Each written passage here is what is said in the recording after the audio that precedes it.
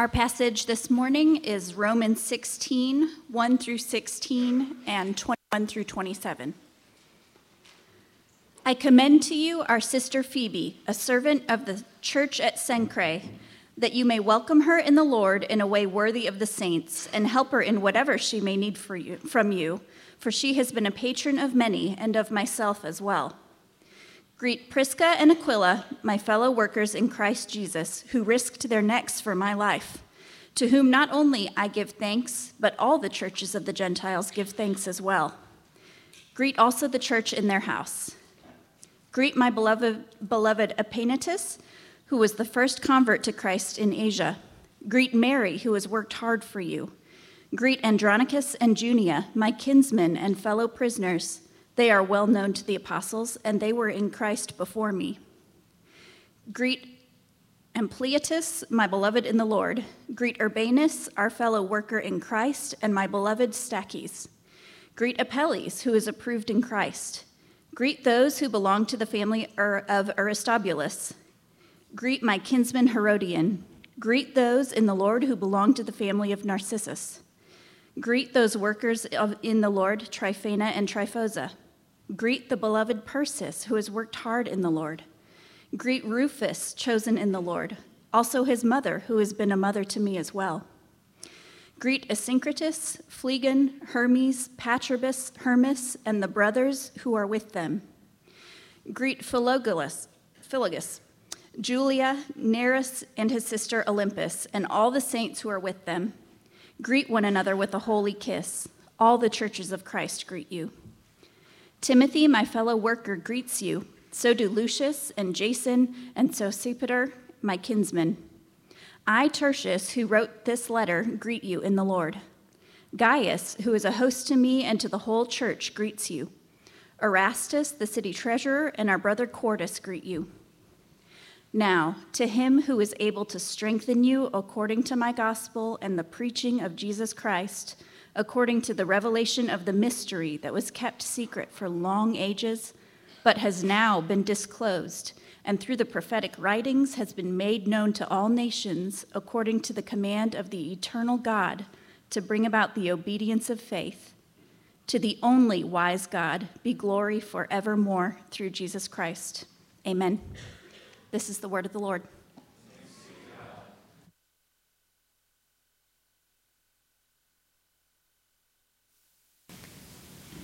Welcome to Sojourn. If you're wondering why are we reading all this list of names, we've been investing a lot of our time together through the book of Romans. I think we've gone over a year at this point in the book of Romans, and we're nearing the end, and we dare not want to pass over any portion of it. That all of the scripture is what we believe is breathed out by God, is profitable for us, is to instruct and inform our lives. So we go through each portion of the book of Romans as well. And this portion with all these names, we don't think is just a waste of our time, but can instruct and inform us. Lists do this. Lists reveal a lot, don't they? What's on your to-do list? What's on your grocery list? What's on your Christmas list? What's on those lists is going to reveal a lot about you. What you like, what you don't like, what you want, what you don't want. It's going to reveal some of who you are and what you're about. Think about your list of invitations that you would send to a party or to a wedding. Like who you're putting on that list and who you're not is going to tell something about your emotions and feelings toward other people. And it will also describe a lot about what has gone on in your life. And lists do this. They can reveal a lot. And this end of Romans here, as we finish through and get through Romans chapter 16, Paul gives a list of greetings, and it's full of names. And what this list of greetings and names does is it reveals a lot. It reveals a lot about Paul. It reveals a lot about the community at Rome. And I think it reveals something to us of the gospel. So all this list and this name and these greetings are instructive for us and for all the readers that Paul had. Paul doesn't seem to be writing this greeting and this list of names just to kind of fit the form of what a letter is to look like and to be. And then hey, I better finish out this part of it and formulaically kind of write in a few names because that's what I'm supposed to do. He writes, I think, to encourage and to instruct. And he begins in chapter 16, verse 1, with the commendation for Phoebe. Phoebe likely is carrying the letter, and he says of her in verse 1 and 2, I want to commend you, our sister Phoebe, a servant of Christ at Cenchrea, that you may welcome her in the Lord in a way worthy of the saints and help her in whatever she may need from you, for she has been a patron of many and of myself as well.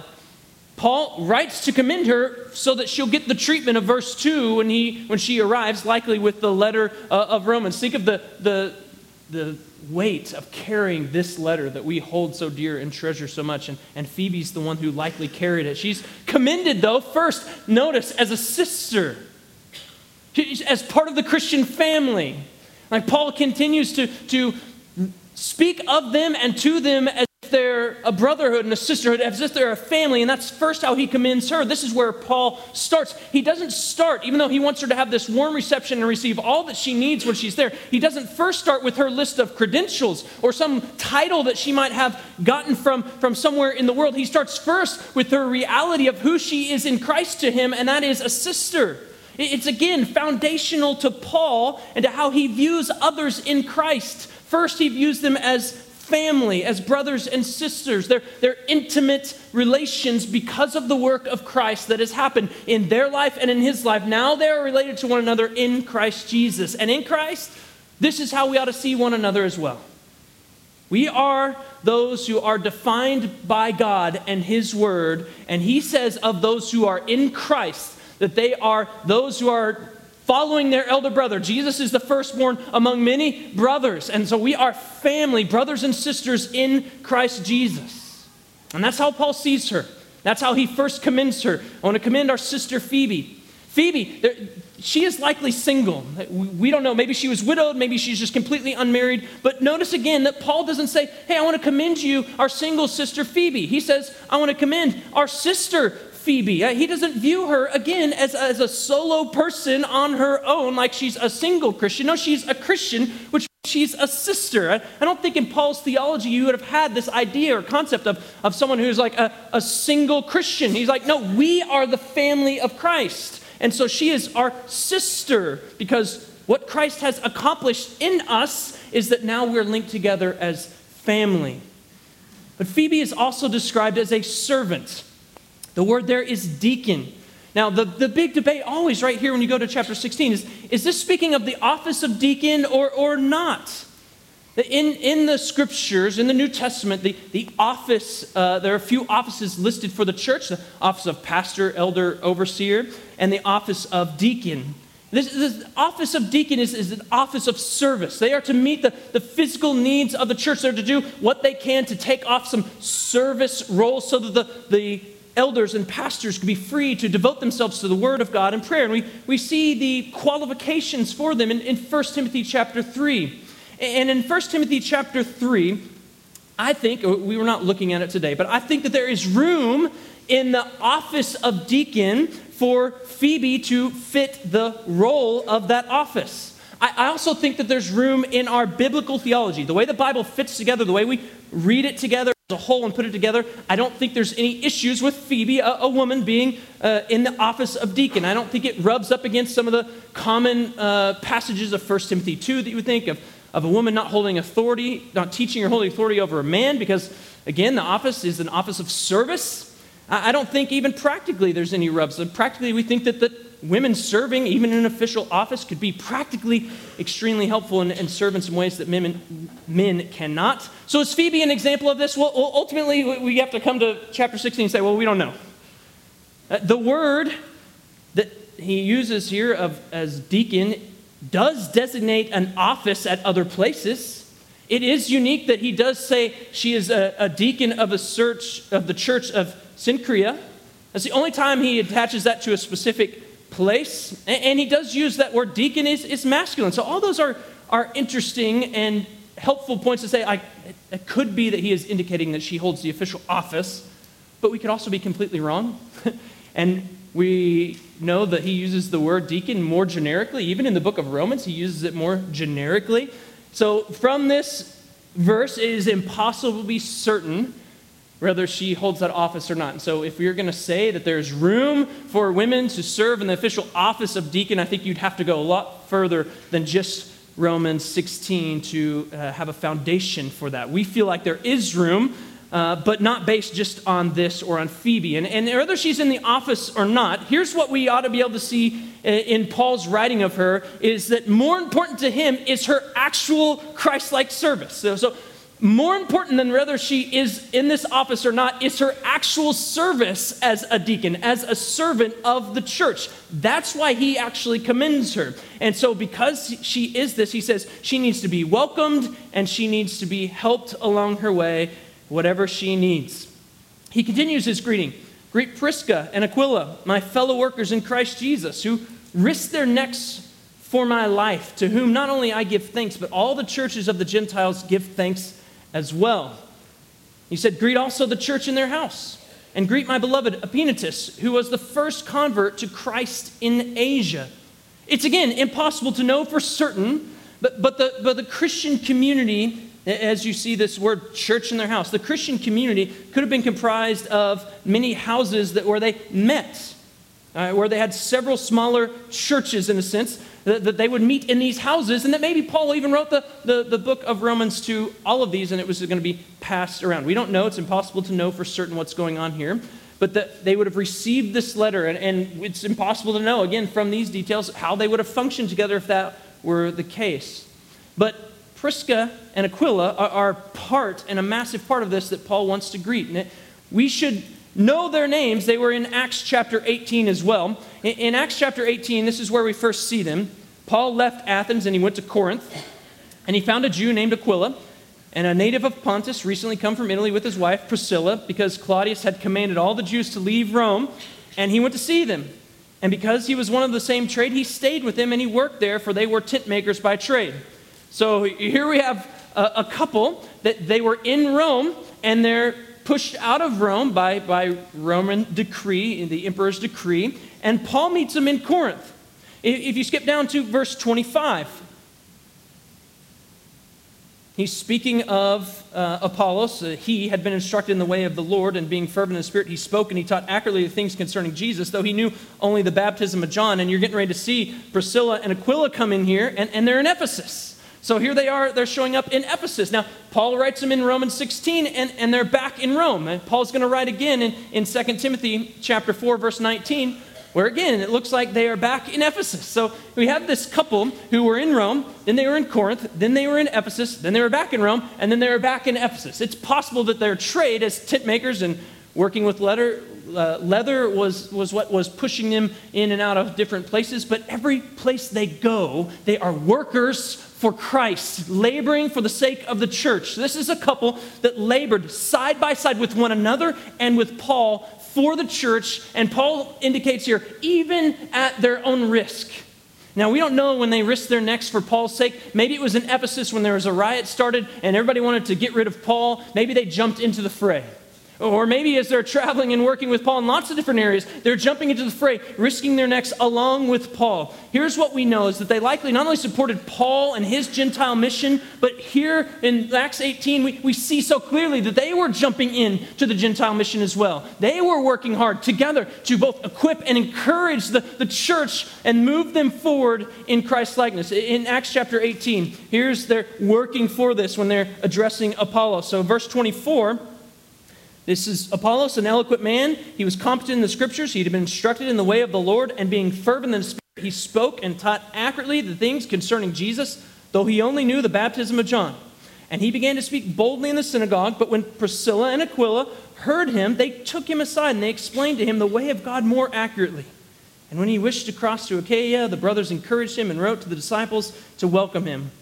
Right, here they are, coming alongside someone. When they hear him teaching, preaching, they pull him aside and we're going to encourage and equip this one to release him out to do further work for the sake of the church. Their life and ministry had an impact, probably in Rome and Corinth and Ephesus and Rome again and Ephesus again, as they continue not only to encourage and equip and disciple, but also minister themselves to people all around them. They are servants of the church, fellow workers in Christ Jesus, Paul calls them. And their life and ministry had an impact on the Gentiles, likely similar to what we see in verse 5, this man who's named Epaenetus. right? He is one that he was the first convert in Asia, it says, and here he's moving to Rome. And so we move from kind of modern day Turkey all the way up into Italy. And this is how the gospel keeps rippling out. Like the gospel went to a place and then it started to move out to another place. And likely Aquila and Priscilla had that kind of impact. That they're moving and the ripples are moving outward along with them as they are fellow workers in Christ Jesus. And in verse 6, Paul says, greet Mary, who's worked hard for you. Now, Mary, that's a name that rings a bell in our mind all the time. When we think about women of the Scripture, we think of Mary. It is possible that this is the mother of Jesus. We don't know. We have no evidence one way or another that she is. It's possible. But the way he describes Mary suggests that Mary would have been one of the first of the laborers and workers for the Roman church. That's the description that he gives here, that she worked hard for you. Maybe she was laying the groundwork. Maybe she was one of the kind of the foundational members of the church that was in Rome. In verse 7, he says, greet Andronicus and Junia, my kinsmen, my fellow prisoners.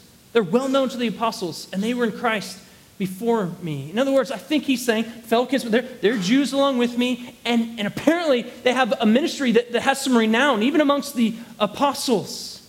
It's possible even that Junia, that's a Latin name, is the Latin of the name Joanna. And Joanna we find in Luke's gospel a couple different times. In Luke chapter 8, she's listed, and in chapter 24, verse 10, Joanna is listed as one of the women who was an eyewitness of the resurrection and went and told the disciples, hey, the tomb is empty, and it's possible that those are the same person, just one is written in the Latin name here in Romans 16, and Luke writes in her other name, Joanna. And it seems to fit Paul's description of their renown and ministry, and that he knew that they were in Christ before him. He continues, verse 8, greet Ampliatus, my beloved in the Lord, Urbanus, our fellow worker in Christ, and my beloved Stachys. Greet Apelles, who is approved in Christ, and greet those who belong to the family of Aristobulus. Greet my kinsman, Herodian. Greet those in the Lord who belong to the family of Narcissus. Greet those workers in the Lord, Tryphena and Tryphosa. Greet the beloved Persis, who has worked hard in the Lord. Greet Rufus, chosen in the Lord, and also his mother, who's been a mother to me as well. In Mark chapter 15, we see a name that you're going to think is familiar here after reading that. Mark 15, verse 21. This is when Jesus is going out to Golgotha, and on the way they compelled, in verse 21, a passerby, Simon of Cyrene, who was coming in from the country, the father of Alexander and Rufus, to carry his cross. And we went through the Gospel of Mark maybe a year or so ago, a few years ago, I can't remember at this point, not very long ago, and the mention of 3 specific names in Mark's Gospel is really unique and strange. And yet there he does it. And not only is that unusual, but Mark, his original audience, probably his primary audience, was Roman. So it's possible that Mark points out Rufus there as one who they would have known in Rome as he's writing to them this gospel. And so it's possible that this Rufus that Paul mentions in Romans 16 is the same one that saw Jesus carrying the cross, whose father took up part of the cross and carried it further on out. And if so, the way that Paul describes him here should be really interesting, isn't it? Might have been a sweet word to say, hey, greet Rufus, chosen. Because when he thinks about being chosen, like, man, for he and his father, they were probably just out and about that day. Maybe they were trying to take in what was going on, and all of a sudden they just kind of happen upon this man carrying a cross. And this man carrying a cross, they're saying, like, actually, you want your dad to carry it because he's so broken down that he can't get it the rest of the way. And so his father is now then compelled to take the cross the rest of the way. And what a picture that Rufus would have gotten of Mark's words when he said, if you're going to follow Jesus, you're going to have to take up your cross.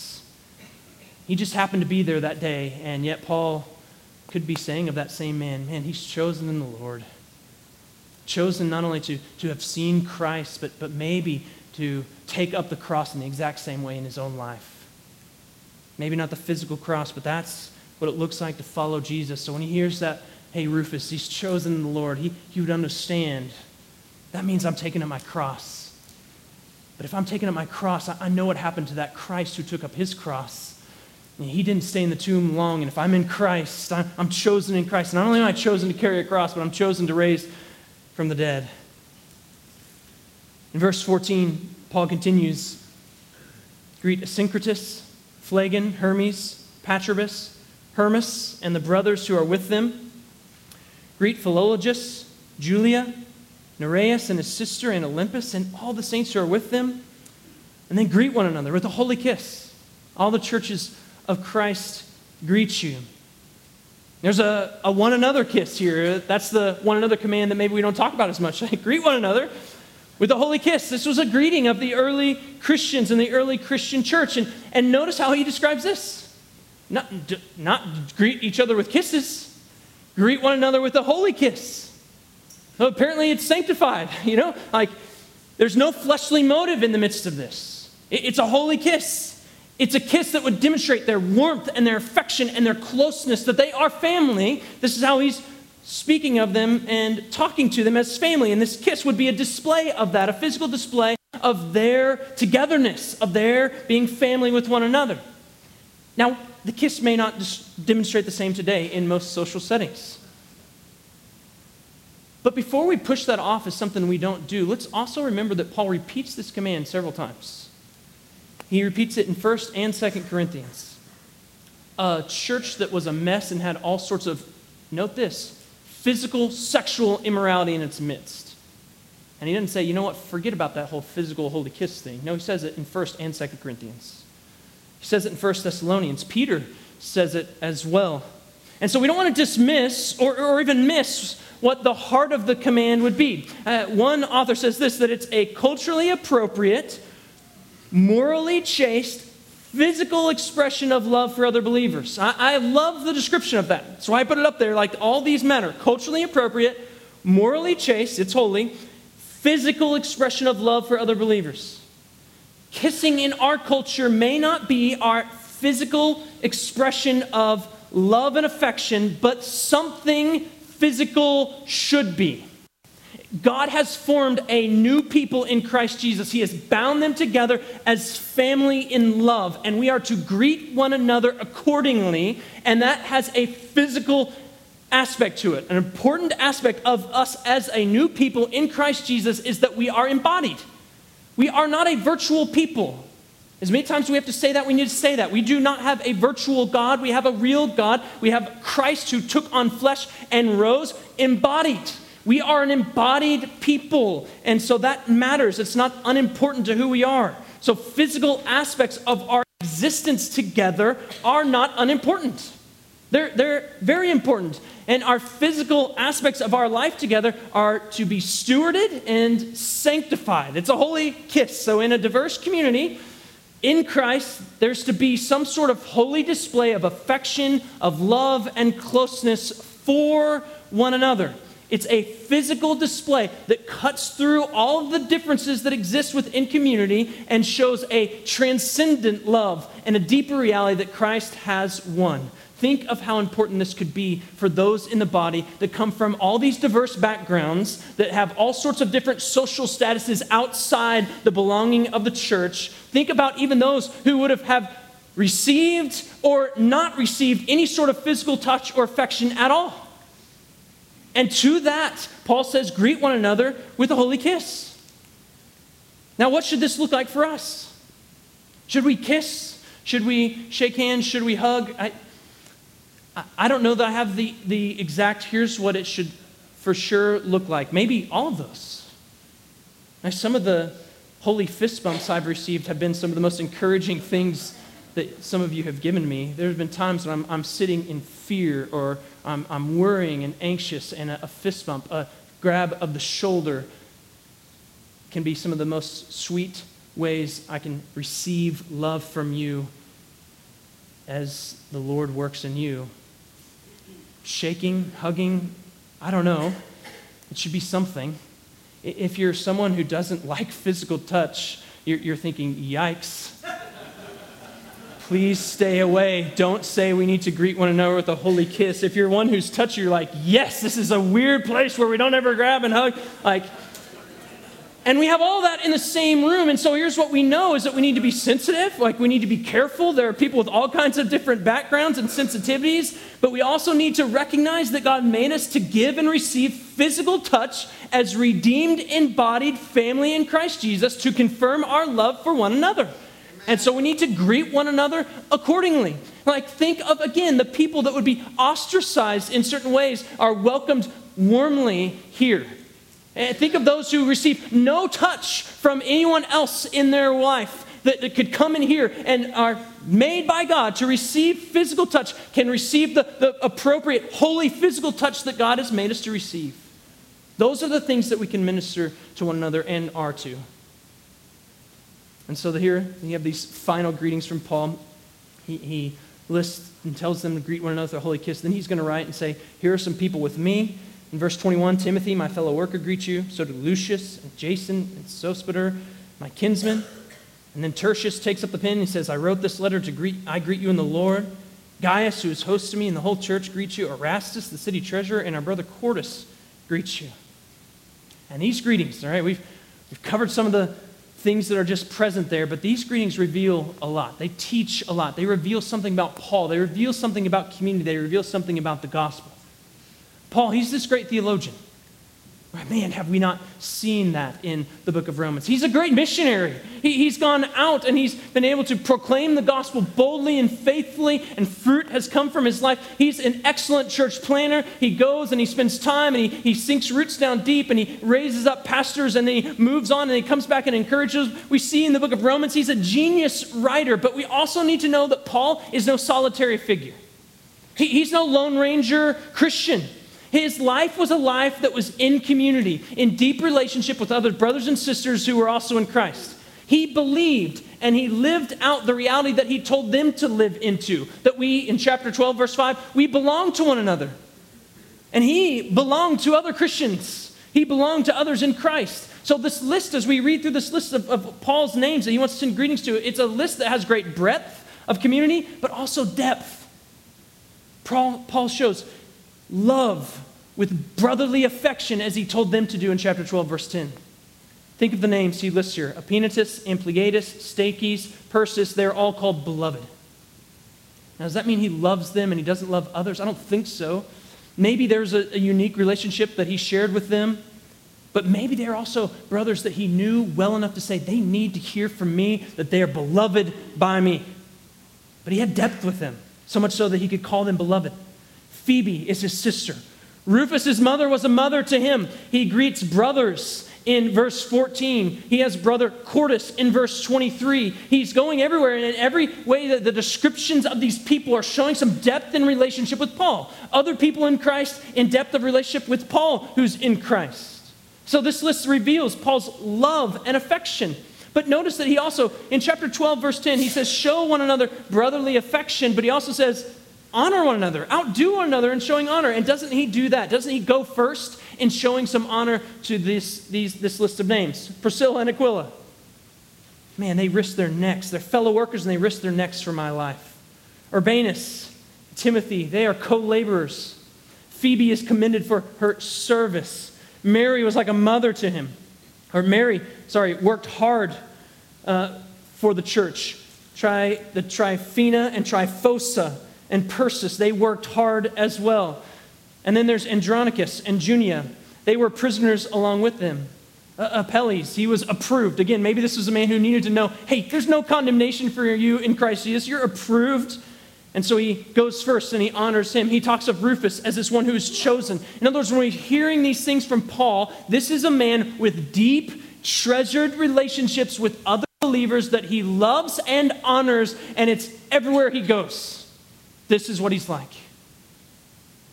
So why to go to all the trouble to write all these greetings? Because in chapter 12, verse 10, he believes these things, that he wants love to be genuine, and he has genuine love.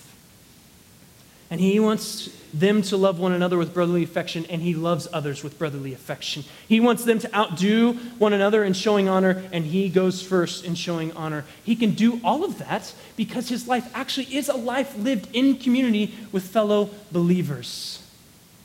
Church, if you were to pick up the pen and you were to start writing some final greetings, just the way Paul does here? Would it have some breadth to it? More importantly, maybe would it have some depth to it because of your faithful life lived in Christ and in Christ's community? And that's the life that God instructs us, invites us into, is a life that's not only in Christ, but the life in Christ is a life in Christ in community with other brothers and sisters in Christ. So if you were to pick up the pen, could you write down some names that had some depth in your life, some Christian fellowship and depth of fellowship and community, some real family? Could you write of your genuine and sincere love for others? Could you go first in showing not only your brotherly affection, but your honor for them? If you picked up the pen, what would be there? Do you have a beloved sister, brother, mother, and father in Christ that you could name, that you could greet, that you could honor?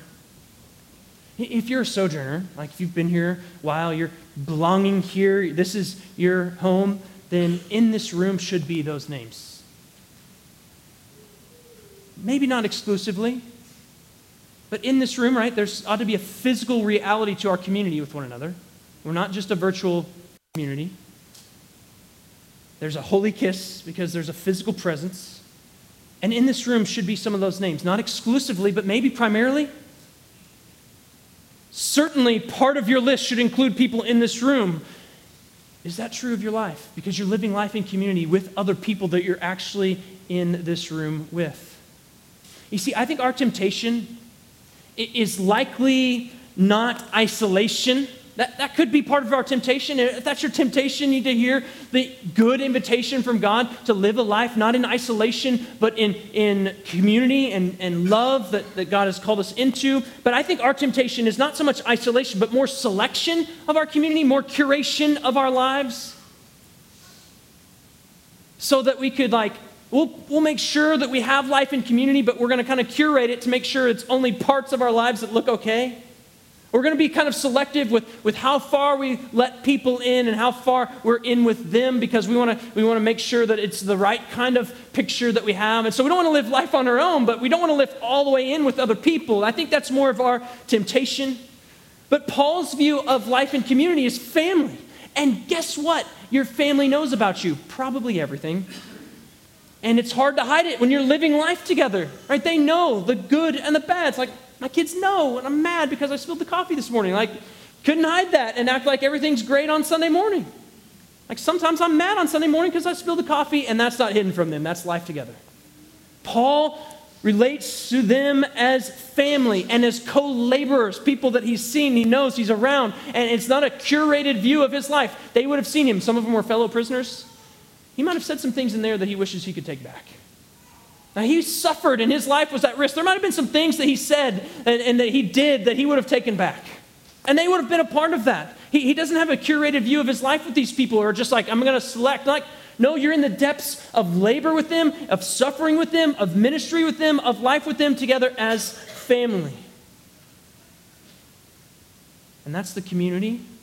That's the kind of relationship that Scripture calls believers into. And in our temptation, here's what we need to hear. In our temptation to pull back, to be selective, not only of the people, but of what we show to other people. In our temptation to maybe curate our lives, we need to hear and be reminded of the power of the gospel in community and the goal of community. In chapter 15, verse 5, listen to what Paul says. He prays and says, "May the God of endurance and encouragement grant you," that it's coming from God, and what is God needed for? To grant, to give, that you might live in harmony with one another. The power of that kind of life and community comes from God. And those go together. That if you trust in God, He's going to give you what you need to live in harmony with other believers. Live with one another in accord with Christ Jesus, that together you may with one voice glorify the God and Father of our Lord Jesus Christ. The harmony that we have with one another and the community, it fits together. It belongs with the glorifying of God's name. Those go together. You are meant to not only glorify God with your voice, but glorify God as one voice with others in Christ Jesus. Those are together in Scripture. And what Paul has revealed in his relationship depth in this list of names, it isn't detached for him from theological depth. Like his life, he writes out of this great gospel depth. He gives us this gospel depth in Romans chapters 1 through 11. He goes down to the deeps of the gospel and he pulls us along with him. And then in chapter 12 through 15, he encourages all kinds of relational depth within life and community. And in chapter 16, he shows, I have this relational depth because of the work of the gospel. And so we need to remember that this is a depth that's not natural. It wasn't natural to Paul. The people in this list, they would have been on his hit list before. They would have been people he's going to seek out to try to destroy. They would have been people he would have had nothing to do with, or he'd been considered unclean. And so he thought it would be anathema to him. That none of these people would have said, like, I want to work with them. Let's let them be my coworkers. None of these people is he saying, I want to adopt you into my family as my brother and my mother and my sister. None of these people probably would have been on that list for Paul. But Paul was a man who was shaped and formed and transformed by the gospel of Jesus Christ. And he was united to Christ, is what he says in the book of Romans. And when you're united to Christ, you get what is Christ. And what is Christ? Not a person, a people, a family, brothers and sisters. He has one, a family of God. And Paul is united not just to Christ, but to that family. And those family he considers brothers, sisters, even some are his mothers. This is a blood-bought depth of relationship that all in Christ, this isn't unique to Paul, all in Christ can have and should have because of the work of Christ. Might not be natural for us either, but the gospel has something to say about that. I'm going to take what were your inclinations, and I'm going to turn them. I'm going to turn them so that you might be with the people, so that you together can glorify me with one voice. Paul's no lonely theologian, no solitary missionary, no solo church planner. He's not even writing alone, as this ending shows. Like, he is life that's lived in community, and so he greets a community of people. Who would you greet if you were to pick up the pen? That list, those names, that list is going to reveal a lot about you. It's going to reveal a lot of your theology, not just your relationships. This list reveals a lot about Paul and also reveals much about the form and shape of the Roman community. Paul here, he greets roughly 28 people. 18 names are in Greek. Now, none of this, because they have this certain kind of name, doesn't mean that they are specifically of that culture. There's Greek names. That may mean that they're Greco-Roman people. It may mean that their name got shifted or changed. Like, we don't know for sure, but it's likely that they carry some cultural connotation as well. So there's 18 Greek names, 8 Latin names. There's clearly some Jewish people and Jewish names here. Many of these names are common slave names. So likely this list includes slaves. A few of their names suggest that they have a background as a slave. So maybe they've come out of slavery. Notice how interesting of a mix that would be. You're a slave, you've come out of slavery. While others are of, little means, some have great means. There's a patron, there's a treasurer, there's houses that have churches. So it likely means that they had a little bit more means to be able to house some of the people in their own house. I mean, this is a diverse community with varied cultural backgrounds, very socioeconomic status, various religious backgrounds, and all of them are this community of equals. They have this solidarity, right? He greets them with some mutuality. He didn't say, this person is better than this person because of no, none of that stuff. He cuts right through the middle of it and he greets them. I think maybe perhaps this is especially displayed in the 10 or so women that are mentioned here. 6 women out of one said 11, I counted 10 to 11 women. Out of that number, 6 of them are commended. Out of the total, 6 men are commended too, so it's an equal number. That's interesting, but why a greater proportion of women commended than men? Well, the status of women in the Greco-Roman world was a lot more tenuous than the status of men. They probably needed a commendation to go a little bit further than what the men needed. The status of women in Greco-Roman world was tenuous at best. They were viewed mostly as inferior. They were certainly treated differently, sometimes as objects and property. They were in many instances the objects of the most merciless, dehumanizing treatment in the Greco-Roman world. But not in the church. Paul mentions them. And how does he mention them? He mentions them as family. He mentions them as co-workers. He mentions them with a sense of mutuality, with a sense of love, and with a sense of unity. Amen. And he does it in a way that would have seemed ridiculous to the culture of his time. In fact, there was an early critic of Christianity. And he said this. He said, Christians, they show they want and are able to convince only the foolish, dishonorable, and stupid, only slaves, women, and little children. And Paul goes right to the heart of that and says, yeah, that's my family. And he does it with all this dignity that he can give to them. And all the mutuality of being a co-laborer, all this love and unity, and all that fills that word family, the depth of that word family, he pours it all onto them, especially these women. He mentions them as co-laborers, not as inferiors or objects. He doesn't mention them as women who should, you should leave the Christian work to the professionals or to the men. Now, I don't think, again, more of our temptation is not to think of them as objects, women as objects, but more of the sentiment of maybe that they should leave the work to the men.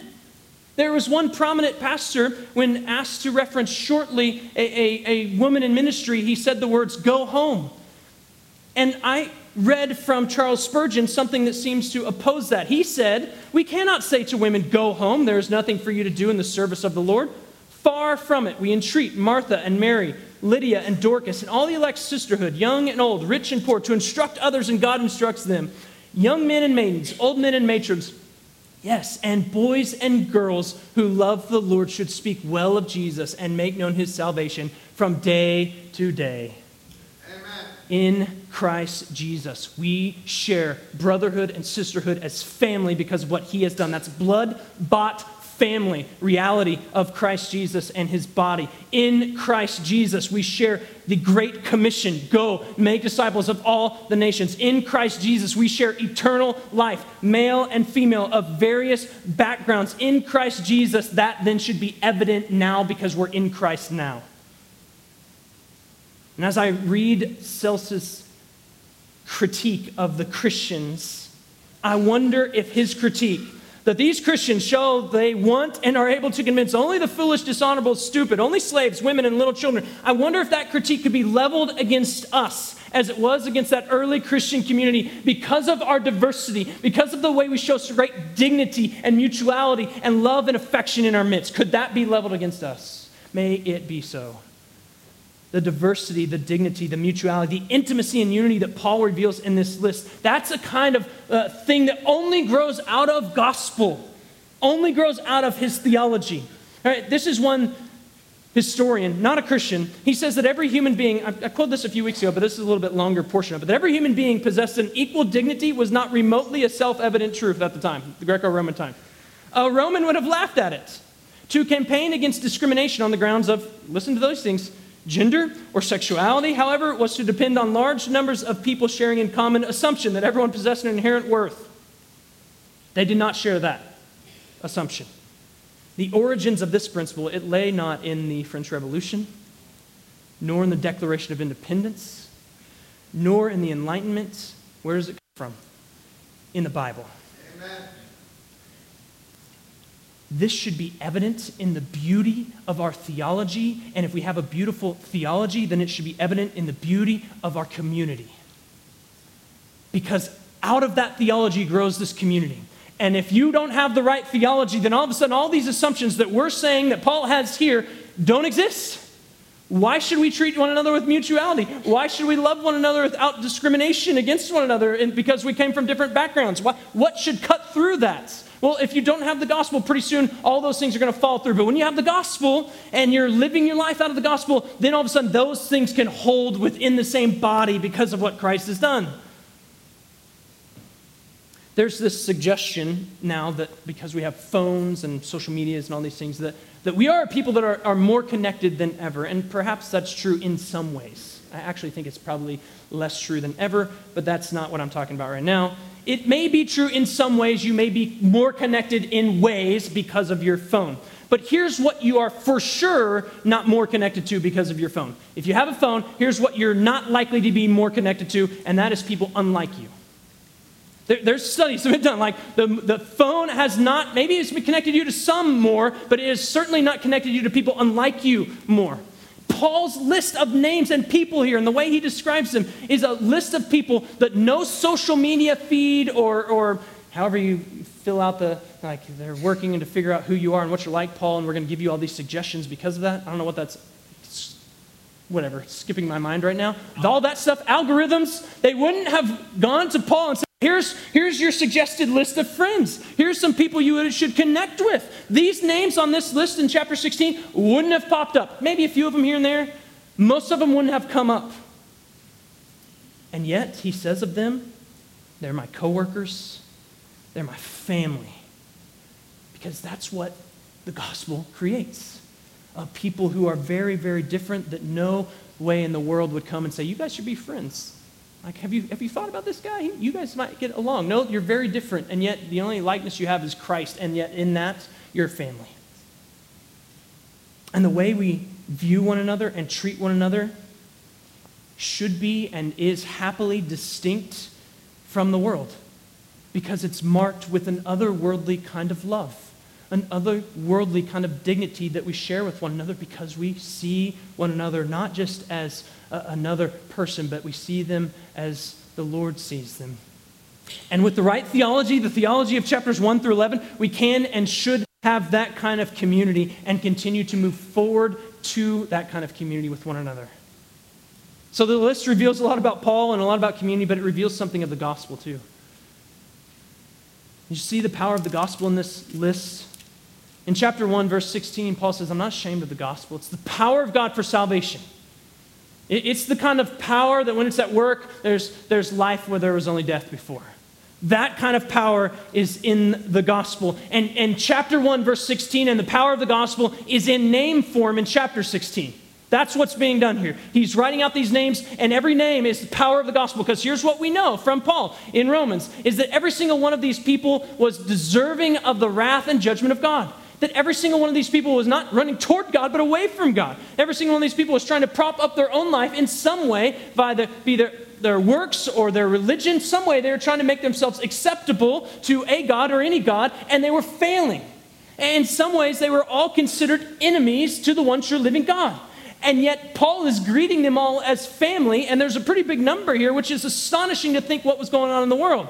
Right? There is every reason not to believe in this Christ, not to believe in this gospel, and yet Paul says, hey, greet this person, family. Greet this person, family. Greet this co-worker. The gospel keeps going to different people who hear it and believe it, and it transforms their lives and makes them family. The power of the gospel is just written out in a name form here. What can change a guy like Paul?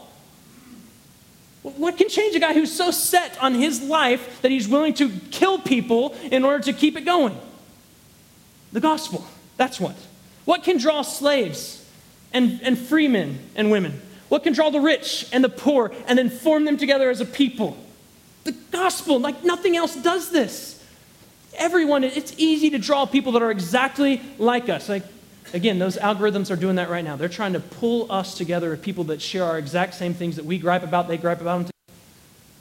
But the gospel can take people that gripe about this and gripe about this and then pull them all together and say, we're not going to be giving ourselves to griping and complaining anymore. We're going to rejoice in the Lord, and we're in Christ, and that's most fundamental and foundational to us as a people, so that's what we're giving ourselves to. What can do that? The gospel.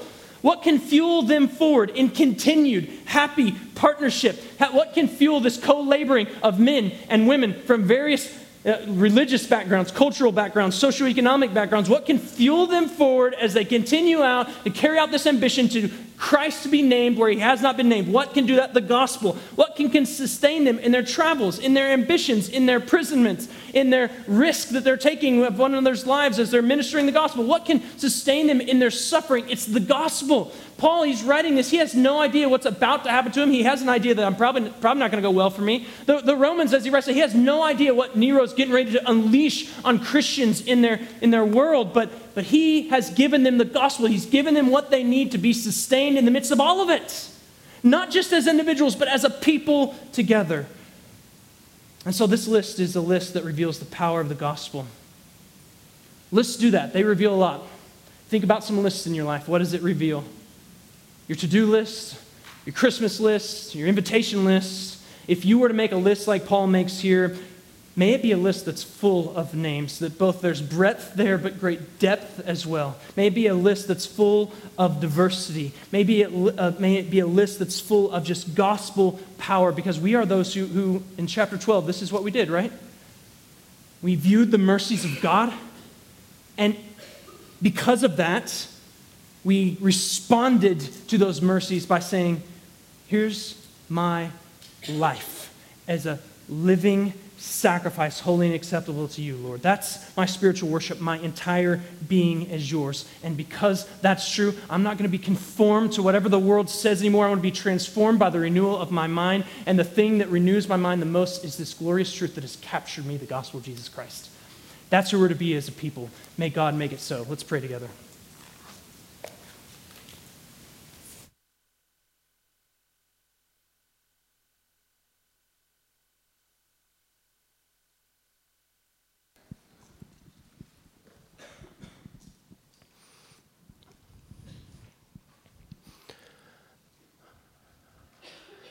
Father, we want to pray first today a prayer of thanksgiving. We want to thank you for the beautiful body that you've put together of different people from all walks of life, and you've thrown us together. You've given us not only yourself, but you've given us one another, spiritual brothers and sisters to walk with and to grow. And I pray that we really would be stirred up today with hearts of thanks, that we would pick up the pen, as Dylan said. We probably don't need to literally pick up a pen, but we can pick up the phone and push buttons and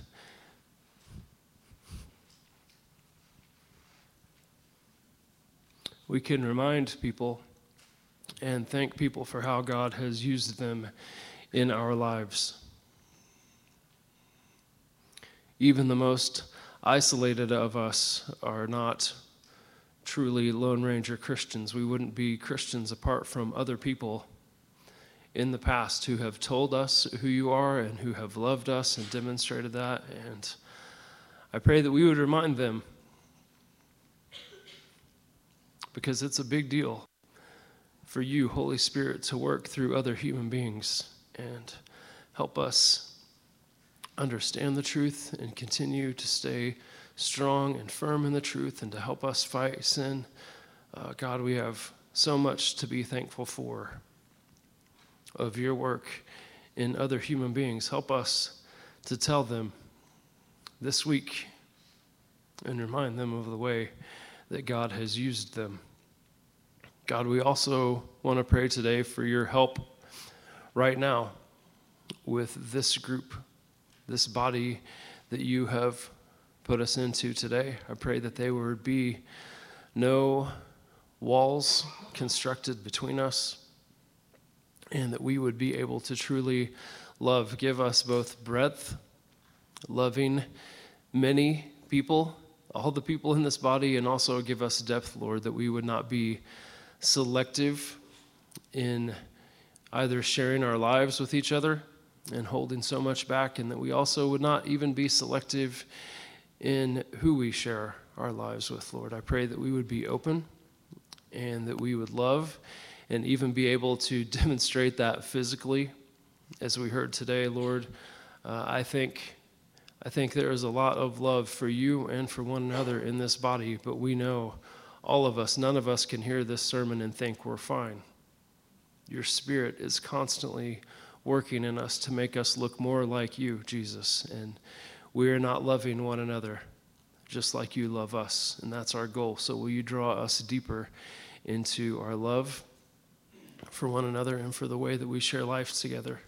And God, lastly, I pray for anyone who has heard this word today and doesn't know your love and doesn't understand the love that church members have for one another. God, I pray that your gospel, that the good news that you came into this world, Jesus, and put on human flesh and died on the cross to pay for our sins, instead of us, and that you rose up from the dead 3 days later and ascended into heaven and promised us that you would return and raise us from the dead, and that we would be with you forever in a new heaven and earth, cleansed of all of our unrighteousness. God, I pray that that gospel would be understood today by those who have never understood it, that they would believe that it's true, that they would turn from their sin and trust you, Lord, and become your brothers and sisters and ours, and your worshipers, Lord. Let them fall at your feet today and know your love and begin to experience ours in a new way. In your name I pray. Amen.